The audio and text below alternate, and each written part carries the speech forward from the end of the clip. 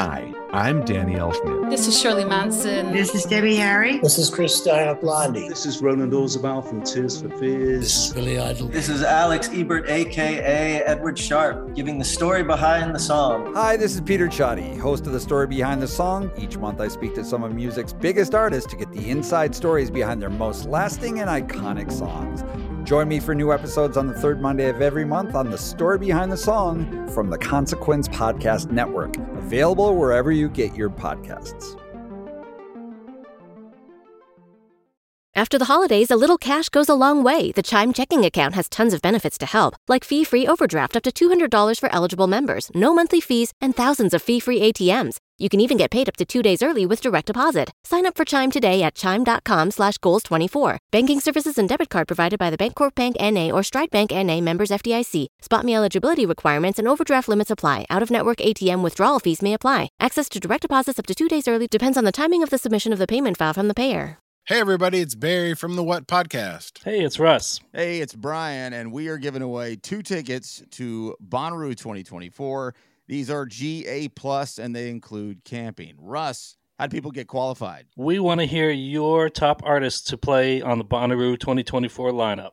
Call 423-667-7877 and tell us who we should check out. It's the What Podcast. Thanks. This episode of the Modern Drummer Podcast with Mike and Mike is brought to you by Dream Cymbals, manufacturers of handmade, hand-hammered cymbals at very affordable prices. So please follow them on Facebook and Instagram. Just search for @Dream Cymbals and check them out.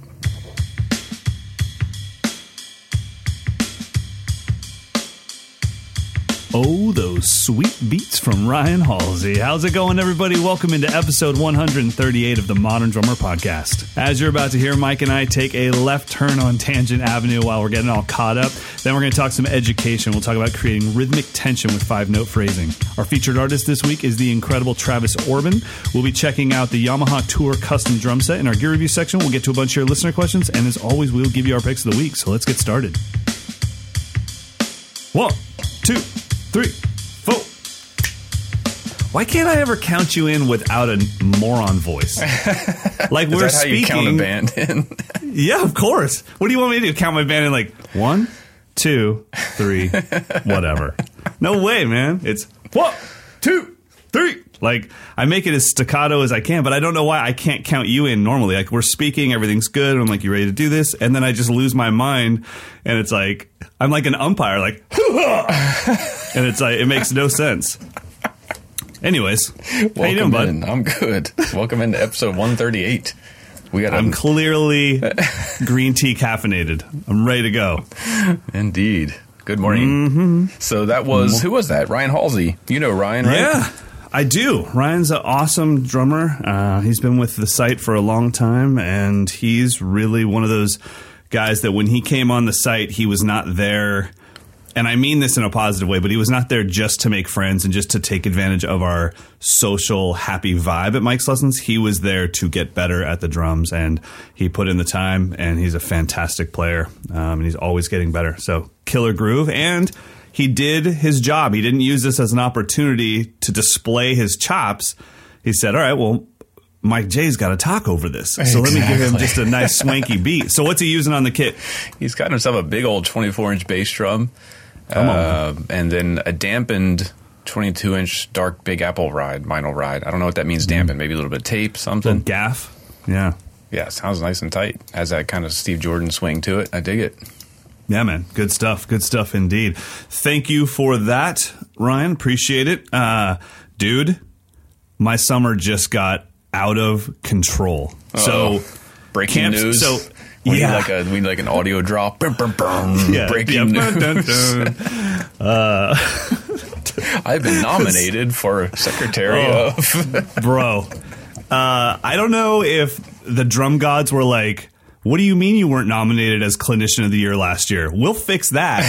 Here's everything that one human can squeeze into a summer. Unbelievable. So, I think it was last year that you and I talked, and I was like, I just need a break from the clinic scene for a while. I need to focus on the website and focus on my own drumming. So I kind of told Amber, who is the gatekeeper of my schedule, I said, you know what, I want to get back into doing clinics. If opportunities come, let's take them. We're not going to actively search them out, but if they come our way, let's take them. So the first thing that we added this year was the UK Drum Show. Right. Super excited. I think Stanton Moore just got added to that. Cool. So now it's me, Benny, JoJo, Stanton, Richard Spavin, and God, like a couple others that are just mind blowers. So that's going to be a blast. So that was our main thing. And I just kind of thought, okay, between my 10 drum camps, the Ireland camp, which now has Keith Carlock added to it, and the UK Drum Show, I'm good. That's 2018. I'm out. And I figured during the UK Drum Show, I'll tack on maybe Scotland and Sweden, like get a little European clinic run out there. Then we got called and I got offered, I think, 1 or 2 drum festivals in Poland. And I was like, well, that sounds cool. That's like what? I mean, 4 days with travel. I got it. Then, now this is not official, so everyone hang tight before you start writing emails. But then I get a call from Gretsch, and it's their 135th anniversary. Right, yeah. And so they said, we want you to do a clinic run. Can you do 2 months in Asia? And I was like, oh, I don't know if you actually know what I do for a living, but no, I can't. Not quite a run. That's a life. Yeah, that's a life. I was like, no, I can't do 2 months. And they said, well, how much can you do? I said, let me look at the camp schedule because it has to be this year because next year will be their 136th anniversary. I can't push it to January. So we found a spot in between. I have a camp here and then I have 2 weeks off and then a camp here again. So we found a spot where if I leave the morning after camp and get to Asia, spend 2 weeks doing everyday clinics, and then I can get back in time for orientation for camp here. So it's including, now this is not official, but it's including what we're working on is Japan. It'd be Tokyo, Japan, Seoul, South Korea, Bangkok, Thailand, Beijing, China, Jakarta, Indonesia, and one other in Taiwan that I can't remember the city of. Wow. Yeah. That's a lot. Dude. So now what was going to be nothing now includes Ireland for sure with probably some other dates. The UK Drum Show for sure with definitely some other dates. A couple festivals in Poland. And then it looks like a bunch of festivals and clinics all over Asia, mixed in with the 10 drum camps here. So I'm going to skip NAMM again. I can tell you that right now. I will be asleep in January. So what about the people who have the camp when you get back? Okay, so I thought about that. I think that's going to be the winner of the whole year. You would think I'll be wrecked, but I'm going to be not. I think I'll be so excited to be back in my home city and be home and talking to people in my own language instead of using a translator. I think I'm going to be juiced. Maybe spiritually, but physically? Dude, I found these new little tablets called Crack. No, that's amazing. One of my best friends, he just moved to Seoul, so I'm sure he'll be at that one. Oh, that's awesome. Yeah, that's awesome. Yeah, I mean, I'm looking forward to when I was over in China the first time.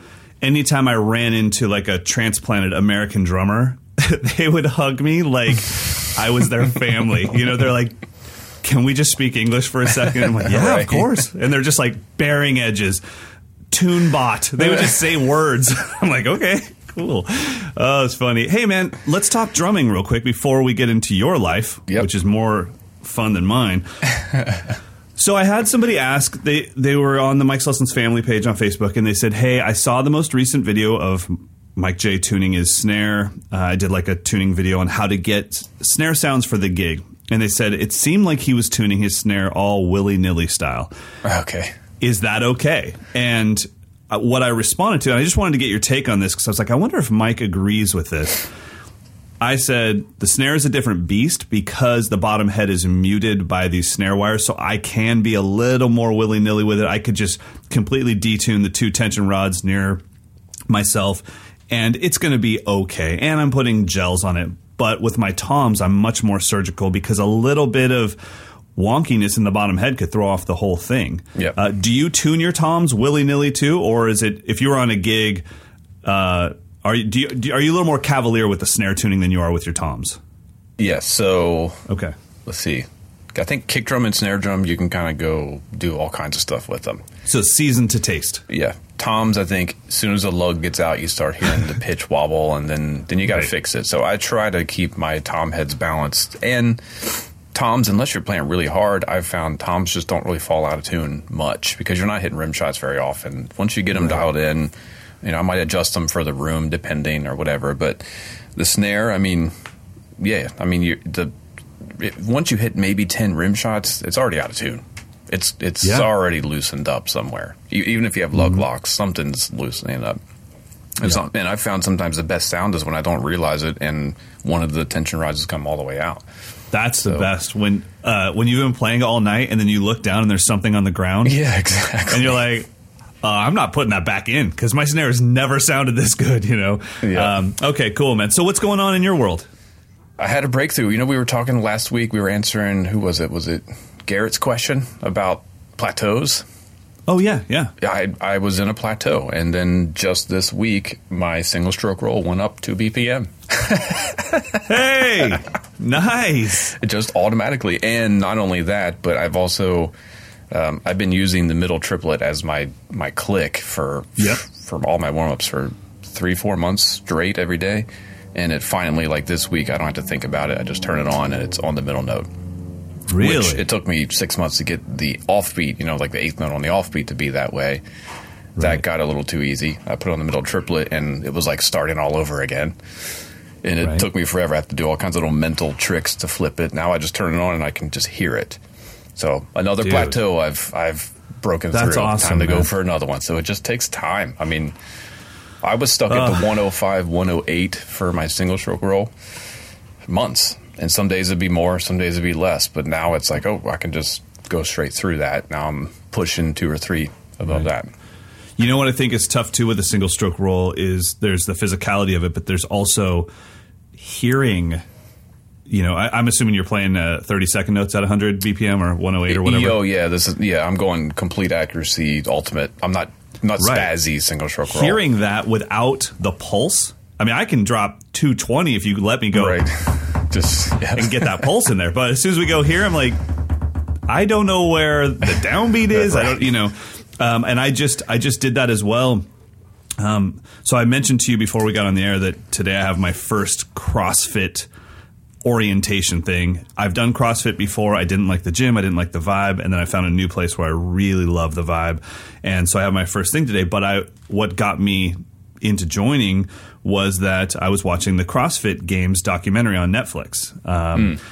And I was watching it because I watch anything that I can find about greatness, knowing that it'll I never watch that stuff and go, you know what I'm going to do? I'm going to be the fittest man on earth. I watch that stuff and go, my singles suck. And if they can dedicate their lives like that, I can dedicate myself to singles.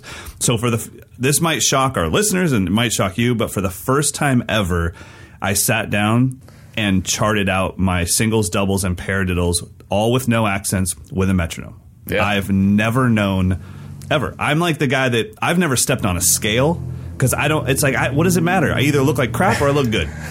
What does it matter if you call it 175 or 182? I don't care. Either my clothes fit or they don't. So I've kind of always felt like that too. And I thought, okay, I'm going to sit down and do this. And I was shocked. I can tell you, I think my singles were about somewhere around 80 BPM as 30-second notes without the pulse. Mm-hmm. With the pulse, I can get up to like 120, which is 240 16th notes. Right. But once I took that pulse out, I was like, God, I really don't know where I am. Because I've always used a single-stroke roll as like almost like a buzz roll. I've always gone like... just a sound. Exactly. Yeah. But now I want the clarity of everything. Also, taking the pulse out of my paradiddles took them down from... 30 seconds at 115 to 120, took them way down. Yeah, no doubt. I was just like, wow, I have them memorized as this physical pulse-driven thing. And as soon as I took that pulse out, it was tough. Yeah, it's like a block of... That's why I love that Bill Bachman exercise from Stick Technique, because you're just adding one group of 30-second notes every measure.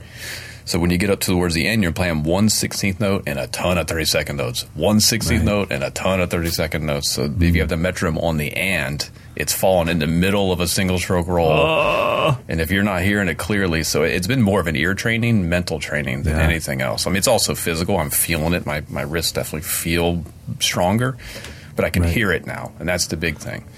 It's been, well, it's been I really can neat. say that, you know, I would love to take all the credit in the world for this, but I can't. I got to say, spending that week with Carter McLean here when we did the camp together completely changed my mindset on the drums. And it wasn't from him teaching it. It was from me just observing him and studying everything. And I thought, okay, if I zoomed out of my own drumming and looked at what is the most glaring weakness that I wish was better, obviously you could say double bass. And it's like, well, yeah, but I don't wish it was any better. So, but the most glaring weakness that I find in the drummers that I idolize that I'm missing was control.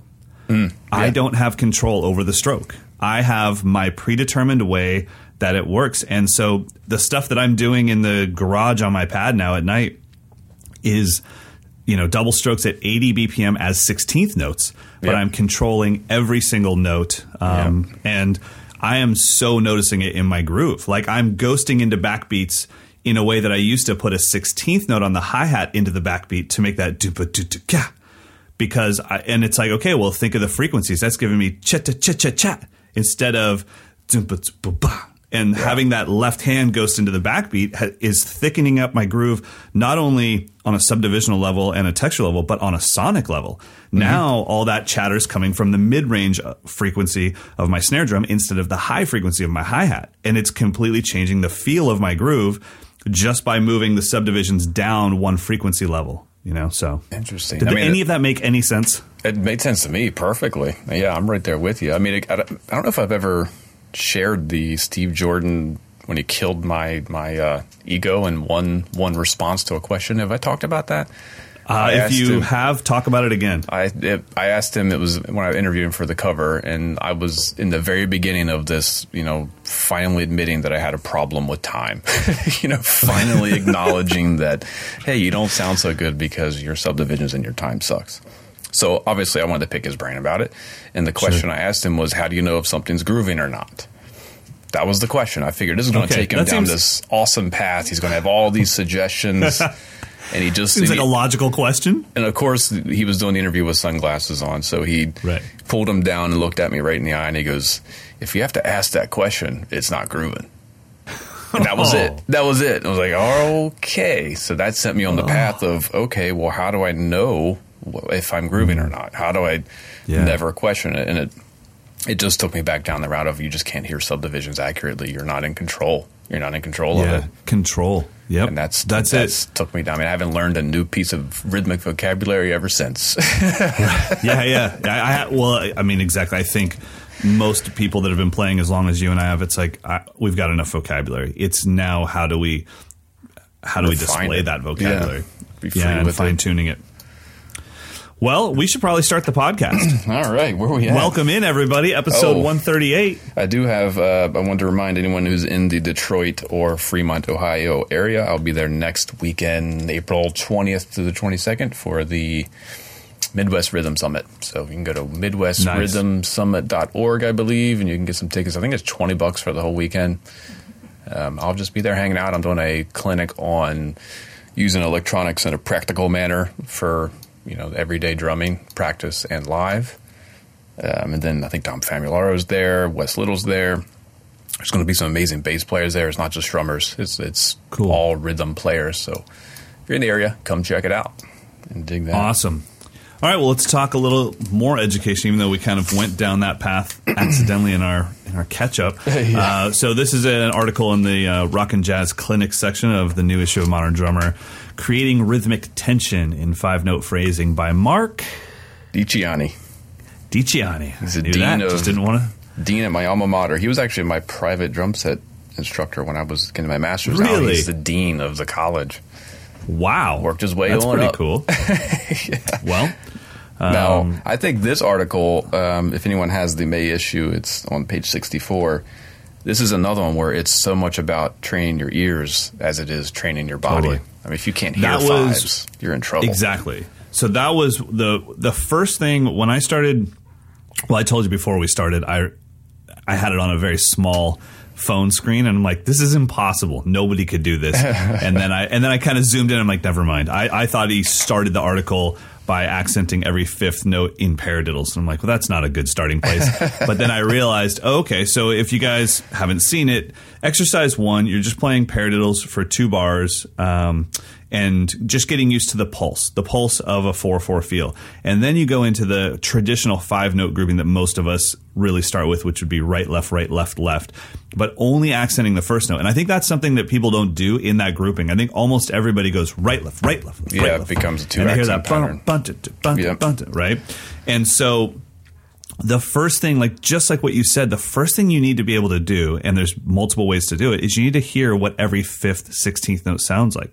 One thing you guys could do at home is just get used to counting 16th notes the way you've always counted them: 1 E and a 2 E and a 3 E and a 4 E and a, and just start accenting the 5th note with your voice, like 1 E and a 2 E and a 3 E and a 4 E, a 1 E and a 2 E and a 3 E and a, and you'll notice, it goes number, E, and number, E, and and you'll hear that cycle. And I think that is so key to this. Now obviously we'd love for everyone to hear a 5/4 polyrhythm.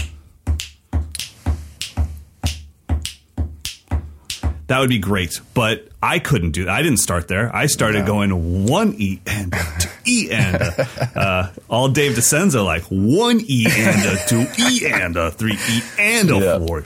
Well, I think that's where the sticking helps you. If you can't hear it quite yet, if you know you're playing the sticking right, you can eventually, your ear will get used to it. And as Mark does in the article, keeping the bass drum and the hi-hat playing the 4/4 pulse, you're always going to be reinforced of where the accents fall against it.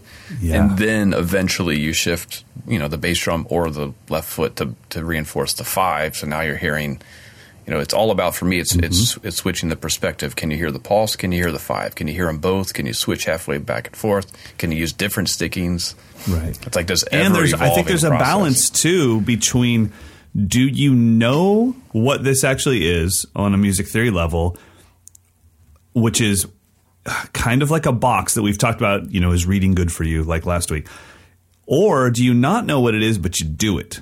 Which is also cool. There's lots of drummers where I'm like, dang, you are into polyrhythms. And they're like, what's a polyrhythm? I'm like, oh no, are you that awesome that you can just do that? I had to put in all this work to be able to do this.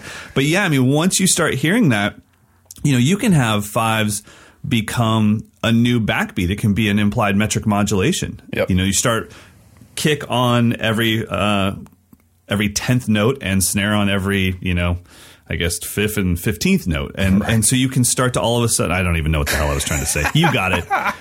Making a standard rock groove out of every 5th note.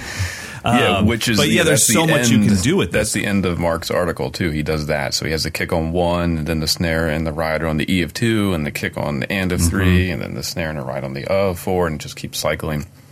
So you meant that I could have scrolled down to number 10, and then I wouldn't have had to say what I said. Exactly. Which I just did. But I think the stuff in the middle is where most of us, myself included, skip over, and that's adding rest to the 5. Not constantly playing a 5-note sticking, but can you put a rest on the 4th note? Can you put a rest on the 3rd note? Can you just play the first 2 notes and still maintain the 5? And I think the other thing that really shows up in this article is that 5s are not quintuplets. Oh, yeah, right. 5s are a grouping. Quintuplets is a subdivision. So you can get so much. If you're somebody that's maybe a little scared to go down the rabbit hole of quintuplets and septuplets, that doesn't mean that you don't play 5s and 7s. No, I use 5s all the time. I never use quintuplets. It's a different language, and I don't know that I play with enough rhythm section players who've practiced quintuplets to be like, dude, stop rushing. To not get at what I'm doing. If you think about the 5s and 7, the quintuplets and septuplet users out there, that's been a very big Instagram thing of drummers playing by themselves. With tracks. So it's like you don't have or tracks that were written by themselves. Yeah, metronome in their ear, but they're not telling you they're using a metronome. Right. And the metronome's quintuplets. So dark. But still I think that 5s or 3, I just say odd groupings. 3s, 5s, and 7s are 70% of my language when I'm improvising, because I don't want to always be playing groups of 4 and right. You have to bust out of that. Yeah. Everything. Even when I think of just a right, left as a 3, and then throwing in a normal 4, a right-left kick. Well, really now that's a 7, you know? Yeah, use a 7 to kind of force your perspective on a different side of the beat. Totally. Yeah, I do and that I think that time. this thing is really written well, like you said, just taking you from the beginning, hearing every 5th, 16th note, and using. I think that right, left is actually easier than playing single strokes. I think playing single strokes and hitting it every 5th one confuses people because they don't know when the phrase ended. And it's like, is it a left? Is it a right? Yeah. But right, left, you kind of know, okay, I've got that sticking memorized.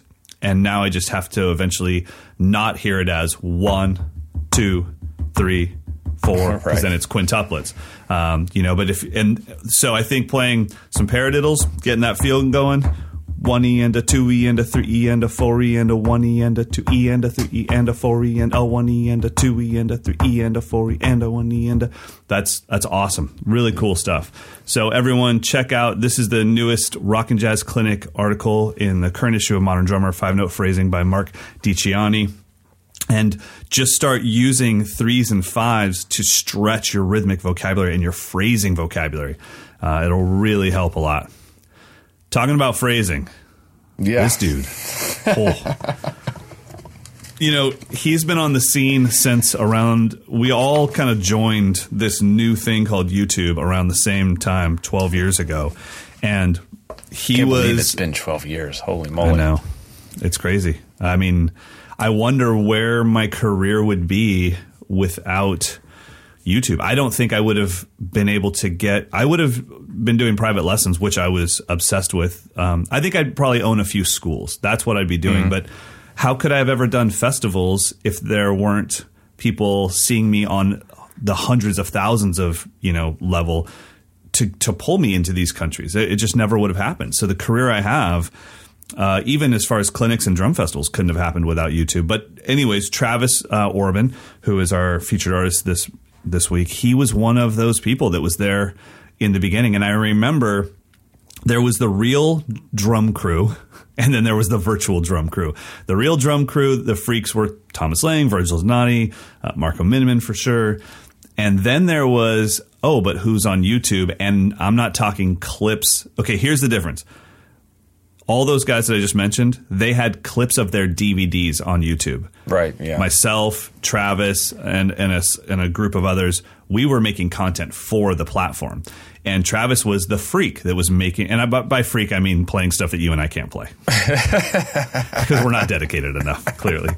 But he was playing all the, oh my gosh, how is this possible, metal stuff. But it was a different level of metal at the time. We were also leaving that world of Pantera and stuff behind, and we were moving into this new, more modern version of metal that was super, super clean. Yeah, and more compact kits. I think Travis early on, he definitely referenced Mike Mangini a lot, which is kind of ironic, but because he uses a small kit. But it's the ambidextrous thing where he was. That's what I remember first seeing was here's this guy doing really awesome looking and sounding. There weren't very many good sounding drum videos on YouTube at the time. It Agreed. Was usually super distorted, lo-fi, but he had great looking, great sounding, and he was using this like symmetrical kit that I hadn't seen a lot of people doing at the time, where he was able to just start riding with either hand and playing bass drum patterns with either foot, and it was pretty wild. And using tree trunk sticks too, marching sticks. Right. Yeah, but I mean, they were flying off the drum heads, I mean, obviously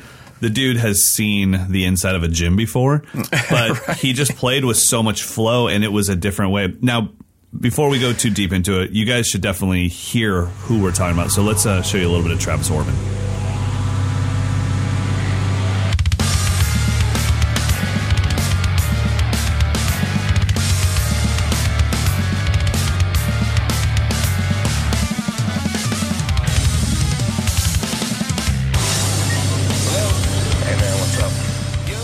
So that's who we're talking about. Now,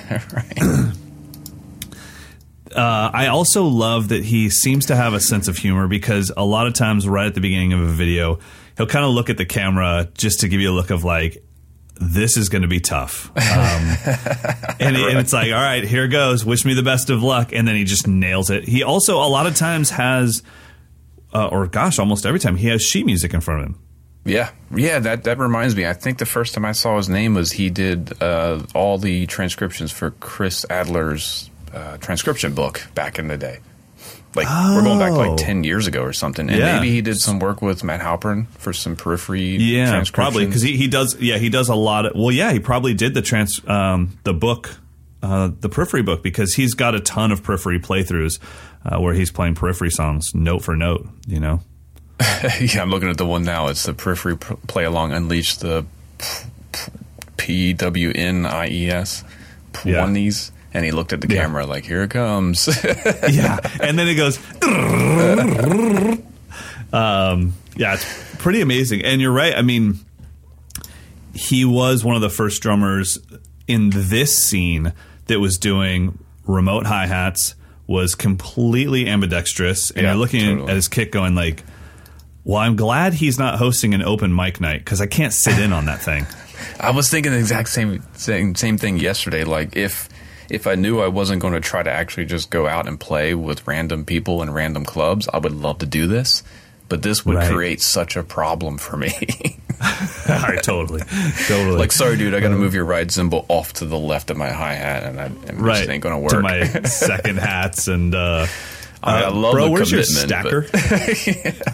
Yeah. But no, I mean, Travis is just a freak of drumming. And if you guys haven't, and I mean that, I keep saying that, but I mean that in the best way, because when I look at him, it's actually very reminiscent of what I watched in those CrossFit documentaries where somebody has just really dedicated their life, wake up in the morning, get on the pad. And I don't know this about Travis. You and I both we don't know him, but he just seems like the kind of person where it's like, he puts in the time. I'm willing to guarantee he's got a log of his BPMs going back years. Yeah, right. Unlike me, 35 years into the game, and I'm like, I wonder how fast I can play doubles cleanly. Yeah, if he's listening, he's like, oh, Johnston, what are you doing? Totally. Come on, man. How do you not know that? It's like, I've had so many other things to do. Oh, man. But yeah, I think that he's a fantastic player, and he gets great sounds too. I mean, I definitely remember I was just getting my studio set up at home, and I was just trying to find some resources online of guys who are kind of not in major studios, because he had his own studio at the time, and he kind of set the bar like, wow, if I can get that level of a sound out of a home studio, then I'll be good to go. I mean, because he gets an amazing snare drum sound. Yeah, and I think it's also cool that he doesn't have an overly triggered sound for this. Like, you can hear his cymbals. Yeah. You can really hear them, and you can hear everything. You can hear the drums bleeding into themselves in a good way. It's like, oh, cool. This, I don't know. Sometimes the metal scene gets so oversampled that it's really hard to make an emotional commitment to it. Yeah, it's immediately turns me off if I'm like, okay, did he program it or did he play it? If I ask that question, then I don't want to listen anymore. I need to hear a little bit of grit and sweat in those double kicks. Yeah, totally. And with Travis's playing, you can definitely hear that. So before we let you hear some more of him, definitely just check out Travis Orbin. Just go to his YouTube channel, subscribe. He definitely deserves it. This guy, like I said, has put in the time. His channel has 5.7 million views. So not enough. I agree. He's uploaded 282 videos. So he's been at it. I mean, we transcribed a bunch of little excerpts. Austin Burcham transcribed them. It's in the May issue. His new EP is called Silly String 2. I suggest you probably go through his entire discography to get the context of where Silly String 1 and 2 fall. But it's neat. I mean, he's going for it. There's stuff in 11/8. There's stuff in 6/4. We got something that's in, it's an 11. What would you call an 11-note tuplet? 11 tuplet? What would you call that? Yeah, great. I don't know. So 10 would be a decatuplet? What would 11 be? I don't know, but it's an 11. You know what? Let's 4. go Lord of the Rings on it. It's an 11D tuplet. All right, an 11D. Yeah. 11D yeah. So we're going to drop 11 years. Just a couple chunks from Silly String. You can see kind of where he's at.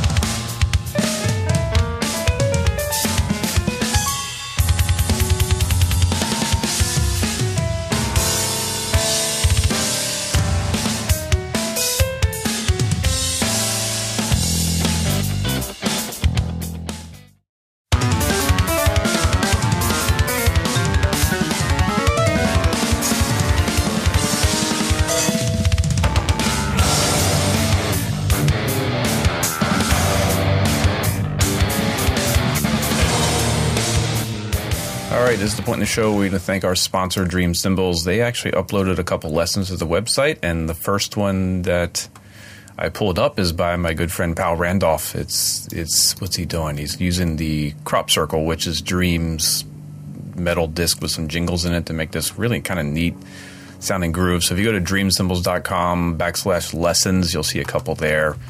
I'm going to hopefully drop in the audio from this. You can kind of hear Pal's beat. He's playing... How can I break it down? It's a paradiddle between the hi-hat and snare. And then on beat 2, he hits a backbeat. And then he starts another paradiddle on the end of 2, followed by another backbeat. And then beat 4 is an open hi-hat and a snare. Does that make sense? So it's paradiddle, snare, paradiddle, snare, snare. Yep. But it doesn't sound like that. So check out this audio.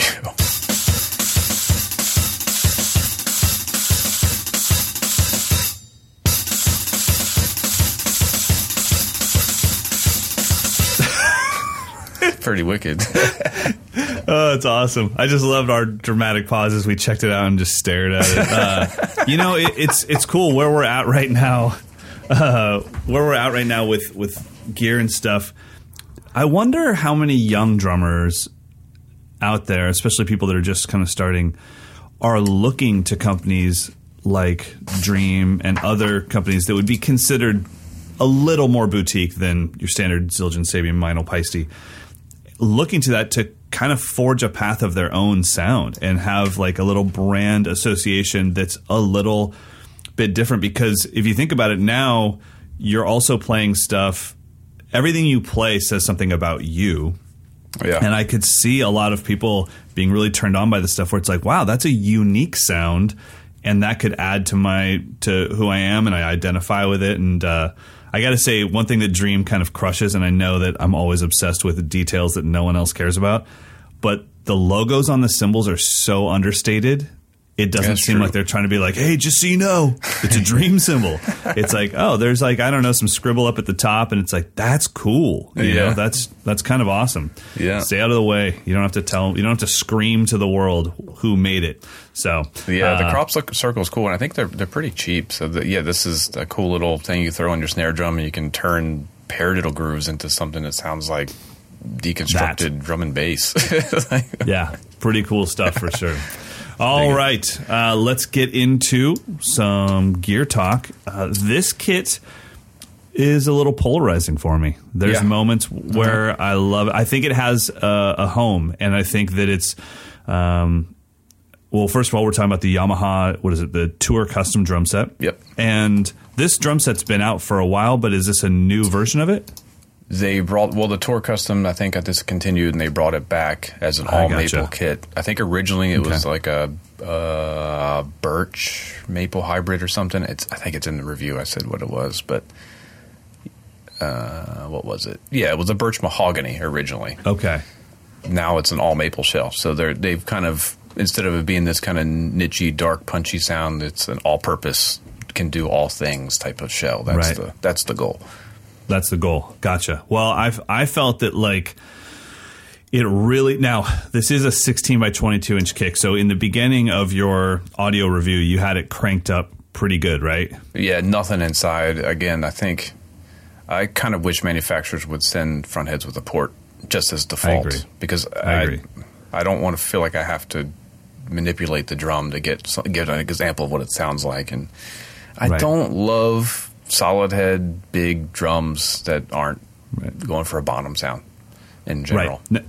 And I think that was the only thing that stuck out to me as I was like, oh, that's kind of weird. And then, then it clicked. Oh, that's right. That's probably stock head, no port, nothing in it. What are you going to do when you crank up a 22? It's going to be like, boom, boom. Yeah, exactly.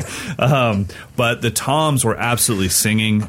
Yep. I will say the toms handled everything, every tuning you threw at them. They almost had the recording custom vibe as far as they just make a tom note and get the hell out of the way. Yep, and those were single ply clear ambassadors, top and bottom. Unreal, man. They sounded fantastic. And the floor tom is a inch shallower than the norm, so you've got a 15 by 16 floor. Rack tom, I mean, it's kind of becoming standard for 10s now, but you've got a 7 by 10 rack.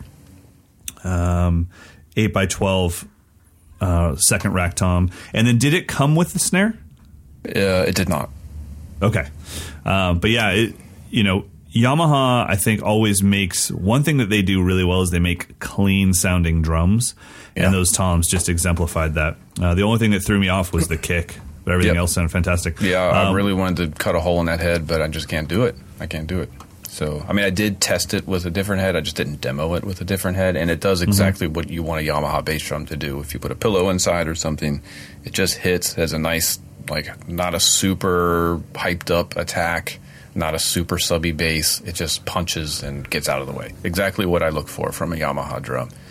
And, in that $1,300 range, if you're looking for a kit that, like Mike said, is an all-around kit, can handle multiple tuning ranges, but most importantly, has a clean sound. If I was trying to break in, let's say that I just moved to Nashville and I just needed to have my own kit that was my session kit, and I didn't have a lot of money, this would be a great kit where like it'll always sound like drums. Yeah, I'm not bringing in some vintage Slingerland that's going to be super characteristic. This is just going to sound like clean drums. Yeah, I think this is a good kit where the drum head you choose will make a huge difference. Like that's clear point. Single ply ambassadors, and it was pretty bright, but not like I didn't feel like, oh my god, why'd they put these heads on here?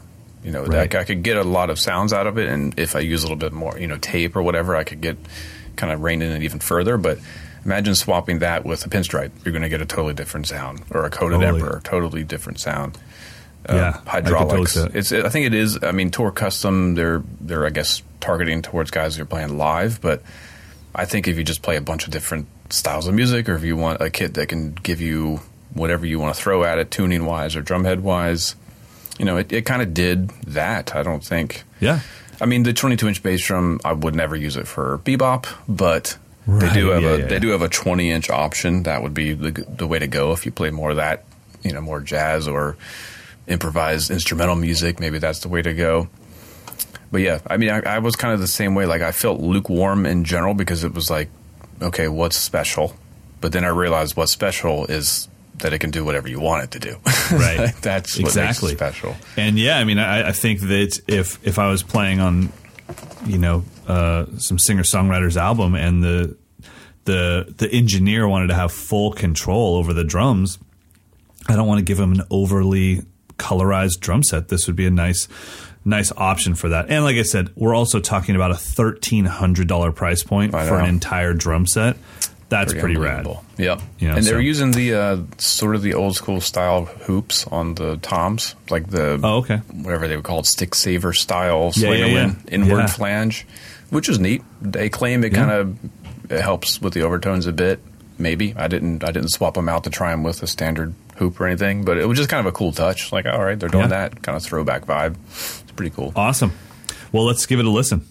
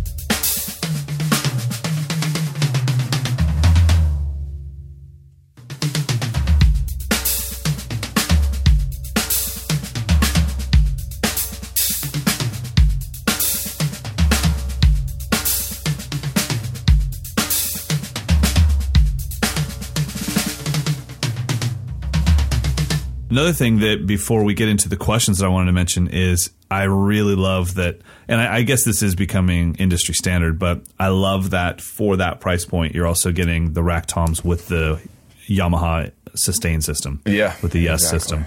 That's always been one of my favorite ones because of just how little contact it has with the shell, but it's so incredibly sturdy.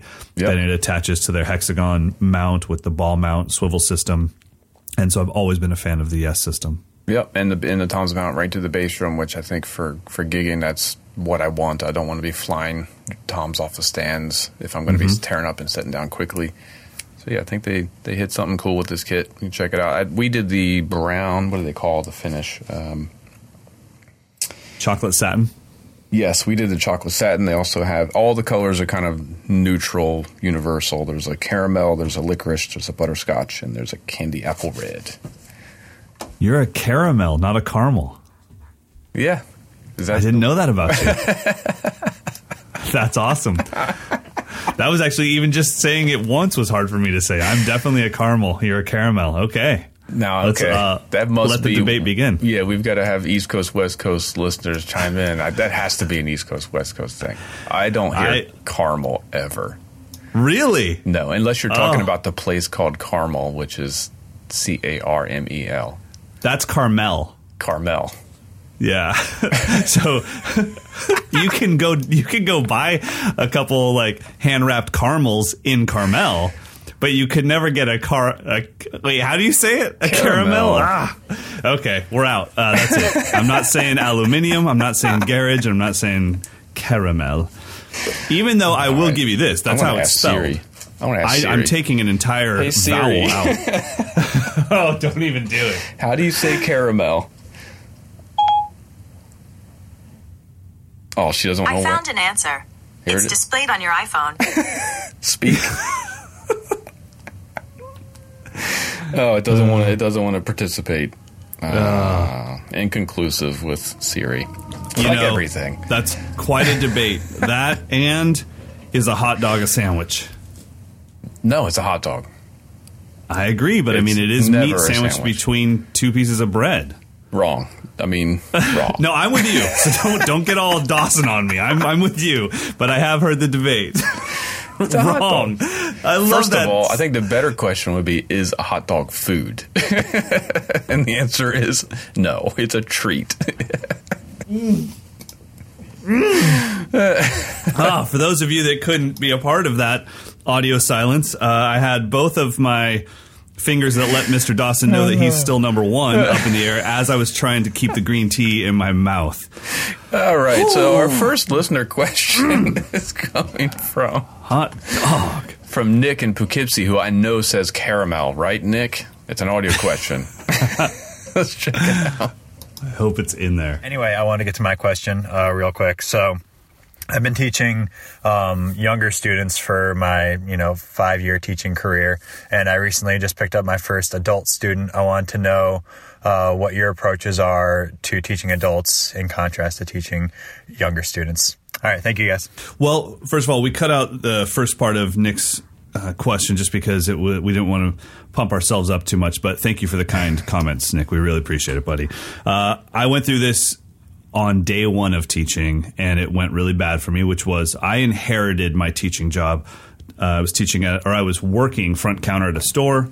Teacher got fired. I inherited 65 students. That teacher was in his late 60s, early 70s, so all of his students were adults. I inherited all of them. I was 17 years old. I had piercings in places I shouldn't have. I had a shaved head. I went in like a punk, and I just tried to wow the students with crap, and it went really bad, and I lost most of my students within the first week. Teaching adults it doesn't matter what the age difference is between you and them. It's about establishing the fact that you are confident in what you do. You're not cocky, you're not a punk, but you're confident in the fact that you have something to offer them. It doesn't matter that they're 10 years older than you or 20 years older than you or 30 years older than you. They're coming to you for the information you have, and you have to let them know the moment you walk out, look them in the eyes, shake their hand, smile. You have to let them know, like, hey, you may be my senior in life, but at this, I've got this. This is what I do for a living. I have this down. And then I think there's no difference between adult and kid as long as they're not 5 or 6 years old. But a 50-year-old woman and a 12-year-old boy, I'm teaching them the same as far as I'm asking them, why are you here? What do you want to learn? What are your goals? Do you have any favorite drummers yet? Have you even gotten into that world? Because I also want to know, do I get the chance to introduce you to Dave Weckl? That's awesome. Like, oh, wait till you see this. Right. You know, you think that dude from Kiss is good? Oh, wait till I show you this. This is crazy, you know? So yeah, I think, but with an adult needs to know you have this down, this teaching thing down. So I don't just go, so what do you want to learn? You know, it's like I let them know I have a plan in place. My first lesson with students has always been free because I'm not really teaching them anything. I'm collecting all the information from them to start the plan. So I do that, and I just let them know I've got this handled, and you won't come back next week and have me go, so what did we work on last week? You're part of a plan. Right. I am on board with this. So what do you have, bud? Yeah, I don't have too much to add other than don't apologize. You know, confidence, like you said, is the main thing. You don't want to like apologize while you're trying to teach someone. I think also having a sense of humor, like knowing how ridiculous it may feel for an adult to not be able to play a paradiddle and just have some humor about it and bring some levity to the situation. And then on the other side, I've had a lot of cases, not even teaching drums, but I also teach a journalism class where some of the people in my class are like very successful artists, but yet I'm having them write things and use words and they can't really do it. So there's this, you know, like, I know you're amazing at your instrument. I know how to put words together, and let me help you get your artistic side to make more sense via the written language. So just having that like confidence, like, I know that I'm an editor. I'm a professional editor. You're an amazing player, but you can't write about it. So let me help you get to that point. Yeah, and if you can tie the two together, I love knowing what my students do for a living or what they've succeeded at, so I can say, okay, you know how you do this in your field? It's the same thing. Yeah, it's the same thing. Yeah. Retrace your steps of becoming a chiropractor. I'm sure you didn't just look at a back and know what to do. So it's going to be the same. You're going to have to be very patient, and you're not a child anymore. You don't have that elastic brain. You don't have 8 to 10 free hours per day, you know, where your whole life is a summer. This is going to be tough, and it's going to take some time, but the achievements are so awesome because you know that yesterday you couldn't play a paradiddle and today you can, and you can feel that. And I think that's something that every adult actually needs in their life. That, you know, there's so many things that adults sign up for because they're like, I just need to know that I'm improving at something, anything. And so I think drums are perfect for that. So, Nick, really what it comes down to, buddy, is just confidence. Totally. Without cockiness. All right, so let's transition into some written emailed questions that came in via mdinfo@moderndrummer.com. This first one is from Matt. He says, I have a 2005 Yamaha Maple Custom Absolute drum kit with hanging floor toms and have considered adding drilled floor tom legs. My hesitation has been if it will devalue the kit, or is this something I should worry about? He says, for what it's worth, I have no plans to ever sell this kit. I think he answered his own question then, right? Yeah, exactly. I think if you're not going to sell it, do what you want to make that drum set yours. And you know, if you are going to sell it, it's not going to devalue it to the point that it's a worthless kit. You know, maybe the person bought. You just have to. You're going to wait around until you find somebody that wishes those floor tom legs would have been drilled in the first place. But yeah, I think you're fine, man. Make the kit yours. That is the difference between a drum set and a drum kit in my mind. Drum set. You buy it at Montgomery Ward's, comes with Mickey Mouse ears for toms. Drum kit, you make it yours. You tweak it, you mess with it, you drill stuff. And I kind of feel like a badge of honor to devalue your kit. Like, beat it up, man. Give it some scratches. Give it something. You should have seen Nate, the guy that does camera stuff here, him, and then my buddy Devin Sumner. They both were over, and I immediately started just ripping on the side of my floor tom. And I have a brand new lacquered kit. And they were just like, they're like, what are you doing? I'm like, dude, this thing is way too glossy and shiny. Like, I can't, I wish I could get on the outside of the toms and hit them, man. Like, that's I think it's all about. That, you know, I mean, and quite frankly, I don't think there's a huge resale market for that particular kit. I mean, you'd be waiting 30 years for someone to be like, remember that Yamaha Absolute Nouveau or whatever it was. So I think, do what you want. And when I relate it to, I saw just this morning, I looked at my dog's leash and the clip was all like worn out in the most amazing way. I'm like, that means we've walked a lot of miles, dude. Like, that's cool. Yeah, awesome. There's some pride in that, right? Yeah, absolutely. So devalue that sucker. All right, the next one comes from Sanivas, Sannivas. We're going to call him Mr. Reddy because his last name is Reddy. Do you guys believe stick control is still a relevant, necessary book for the modern drummer? I find myself using books very often, but stick control doesn't seem necessary anymore for me. Should I be using it, or how do you guys use it? I love that. Dude, Sanivas, you're just too good. That's okay. Nothing wrong with that. I say chuck it, man. Chuck that thing in the trash. You ain't got time for stick control to be slowing you down. No, we don't feel that way. Wouldn't that be awesome? Oh, man. If anyone actually was like, if somebody actually came to like a drum hang and they're like, still using stick control? What are you, 12?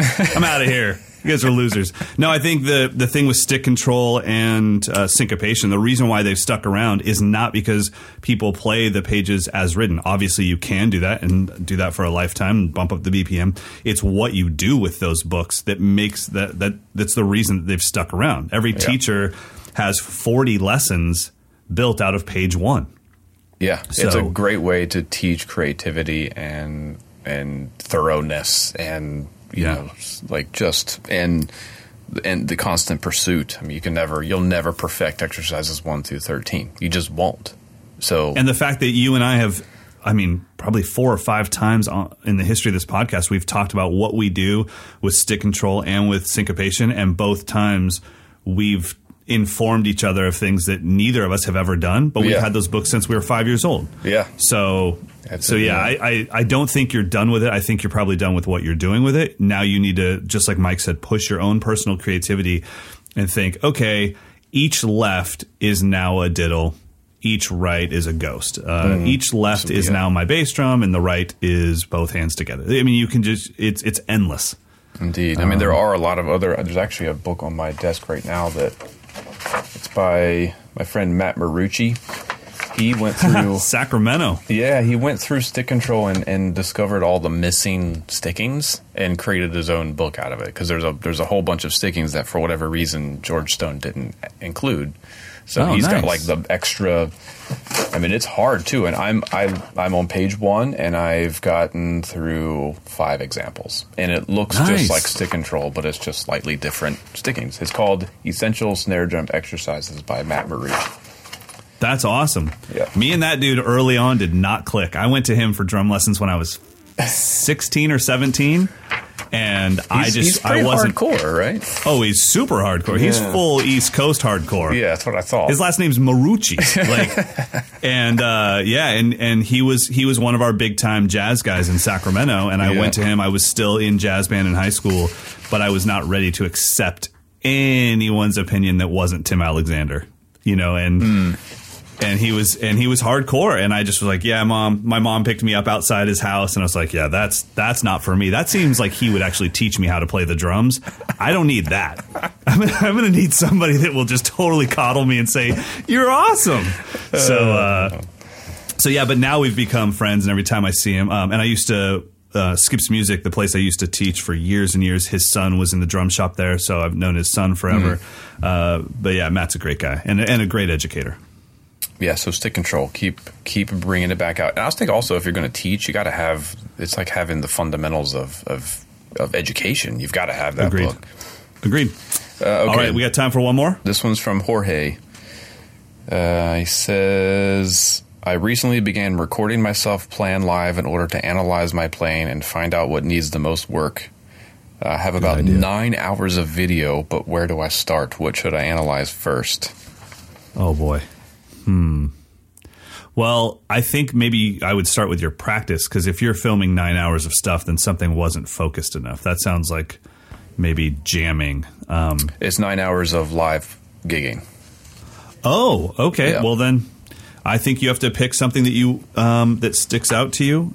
Maybe it's not even drumming. Maybe it's your performance. How do you look, and what kind of vibe do you put off? I mean, that's such a common thing that I just from knowing you as a person, I can only imagine you must have went through this earlier in your life. Did anyone ever think that you looked bored when you played drums? Because you're a very concentrated person. That was my dad's number. Well, I had two reactions. My dad's number one reaction, because he's not a performer, but he's very outgoing. Was you've got to perform more. He's like, you're playing all this amazing stuff, but you make it look too easy. That was his number one criticism. But the dudes I was playing in a band with were like, you're so intense that it just makes us way more focused. So I think if you're in the audience, you can't see that the fact that I'm got laser beam eyes or whatever. But if you're on the bandstand with me, it's like, get on board, dude. We're playing for real. We're not messing around. Right. So sure. It was the two different things. But yeah, I got a lot of criticism from friends and family. Like, you just look like you're not doing anything. Like, well, that's what I want it to look like. Yeah, I think it also depends on the gig, right? If I'm in a jazz band competition, doing the Golden Empire Festival, yeah, I wouldn't mind having that. But if I'm playing a wedding band, I'm not going to take Girl from Ipanema that seriously. I want to have some fun. Like, people are trying to dance. I love it. Like, you just gave me the look like, no, you should take it that seriously. It's Girl from Ipanema. It's Antonio Carlos Jobim. You don't mess with Jobim. That's a Brazilian legend. You didn't say Recordame or something like, oh man, don't mess with Joe Henderson, man. Don't do it. But no. I mean, I think that it depends on the gig for sure. And so you could start there. And then obviously what matters in live gigs? Like, are you massively rushing? Now, we obviously know that unless you're playing with a click, the music's going to breathe a little, but are you in charge of messing up the time feel? I definitely, on a live gig, I probably wouldn't be picking apart my chops and all that kind of stuff, I think. And you might also want to pick apart your technique and find out, oh, wow, I was really clubbing the sticks for the first 3 songs because I had such bad arm pump. And it's like, okay, well, then that gives you a good indication you need to warm up more so that you're loose before you ever hit the stage. Yeah, I mean, I think those are all perfect suggestions. I think for me, it'd be like, what's the first thing that makes me cringe? Then that's what I'm going to address. Exactly. Whatever it is. I mean, there was one point I saw myself on TV. I played a 4th of July gig, and they put it on the local TV station. I saw myself, and I looked fat. Literally, it was like, okay, time to hit the gym. Nice. Yeah. And I did. I lost a bunch of weight. So, but then musically, I think depending on the quality of the audio, you might not be able to judge certain things if it's like a kind of harsh live recording. So you might want to just look at tempos. Are you actually playing the tempo you thought you were playing? That's one thing I've realized. Like, most of the bands I play with, we always play too fast. Always. Yeah. And always. I think one of the things too when it comes to that is, how long did it take for you to settle into each song?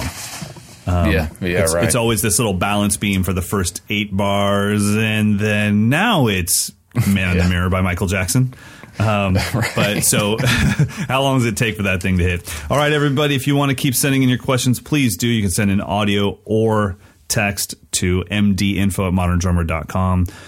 So send anything you want. Let's get to our picks of the week. I'm trying to find the model number for mine. So I got some Bluetooth speakers sent to the office to check out by our friends at Ultimate Ears. They're in partnership, I think, with Logitech, which is the speakers that I use for my computer when I'm doing mixing for Modern Drummers, like web videos and stuff. So I know Logitech stuff. It's clean. It sounds good and affordable. They partner with Ultimate Ears, and now they have something called the Wonder Boom. Okay. It's about the size of a grapefruit, but it sounds amazing. And so it's just a nice portable speaker, but I've been taking it to my private lessons when I'm outside of my studio and using that instead of wiring up for playback. Speaker. Yeah, for playback. They can play along to the metronome, and it's loud enough, but not, it's not super big. I can just throw it in my bag. So it's called the Wonder Boom. It's like $100. That's awesome. I'm pretty sure Logitech owns Ultimate Ears. I think they bought out Ultimate Ears like 3 years or 4 years ago. Yeah. Okay. Yeah. That's why it's all one website. Yeah.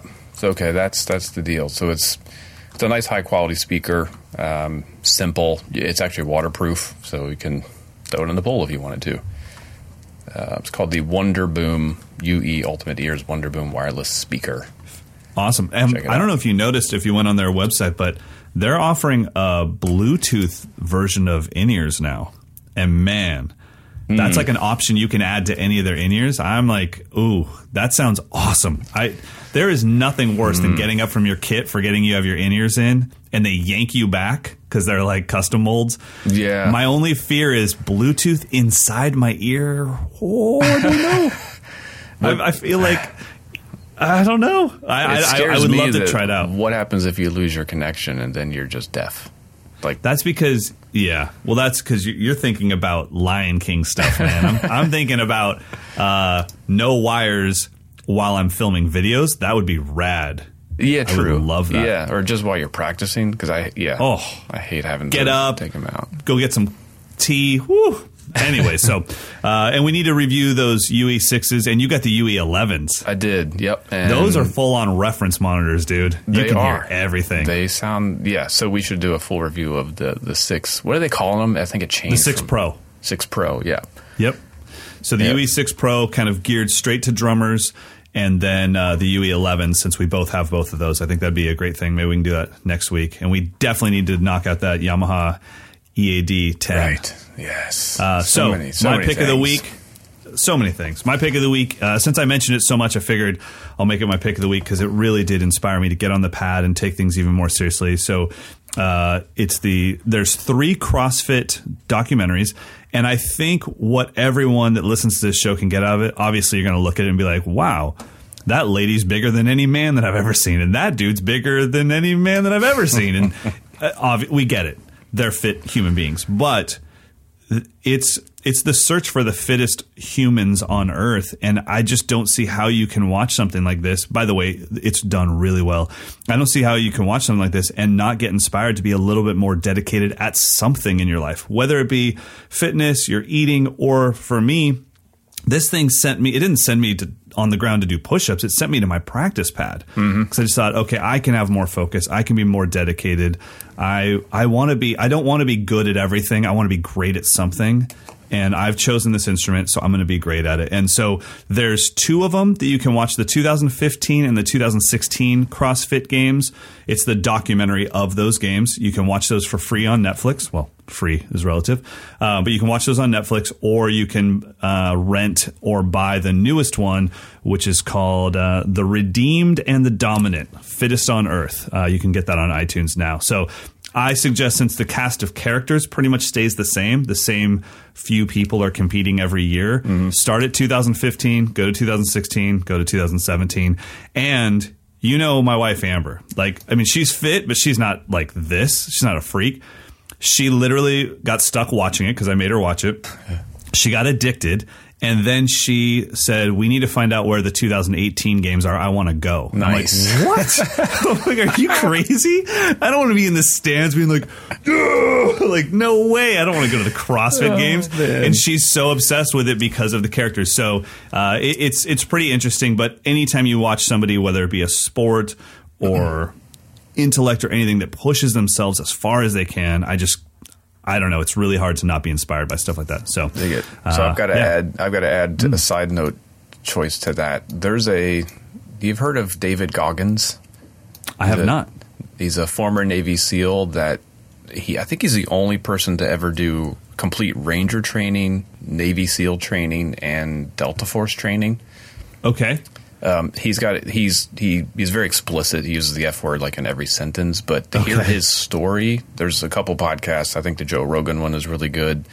But if you just go to his website, davidgoggins.com, it's the exact same thing about this dude ran 100 miles in 24 hours, never having done long distance running before, ever. And just to hear the story of how he was able to go to the point of almost literal death and complete the 100 miles. And just the fact that there is no giving up, you can always do more. So he's a character. I would follow him on Facebook as well. He does live Q&As where he'll do, I think, 15 push-ups every minute for an hour and take questions and answers. And he worked himself into this shape, because I'm looking at pictures of him being very out of shape. Yeah. Exactly. So he put in the work. Yeah, so now he's like one of these extreme runners that does 100 miles, like no big deal. But he started out being very overweight. Just a similar motivational story. He's one of those. Absolutely. I need an alarm clock like him. Get up, dude. I ran 100 miles in 24 hours. Get up. You can at least get up. You can at least get on the pad and improve your single strokes, you slacker. 2 BPM. I don't have time for you, Dawson. Oh, man. Awesome. All right, everybody, have an amazing day. Get out there, go practice, play your drums, record yourself, and send it in as an intro or an outro. Who's our outro? I'm not going to forget. Big Al. Big Al.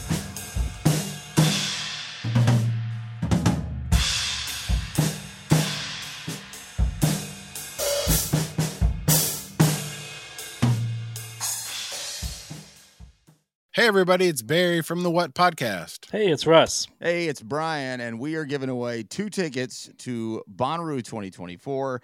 These are GA+, and they include camping. Russ, how do people get qualified? We want to hear your top artists to play on the Bonnaroo 2024 lineup. Call 423-667-7877 and tell us who we should check out. It's the What Podcast. Thanks. Hey, everybody, it's Barry from the What Podcast. Hey, it's Russ. Hey, it's Brian, and we are giving away 2 tickets to Bonnaroo 2024. These are GA+, and they include camping. Russ, how do people get qualified? We want to hear your top artists to play on the Bonnaroo 2024 lineup. Call 423-667-7877 and tell us who we should check out. It's the What Podcast. Thanks.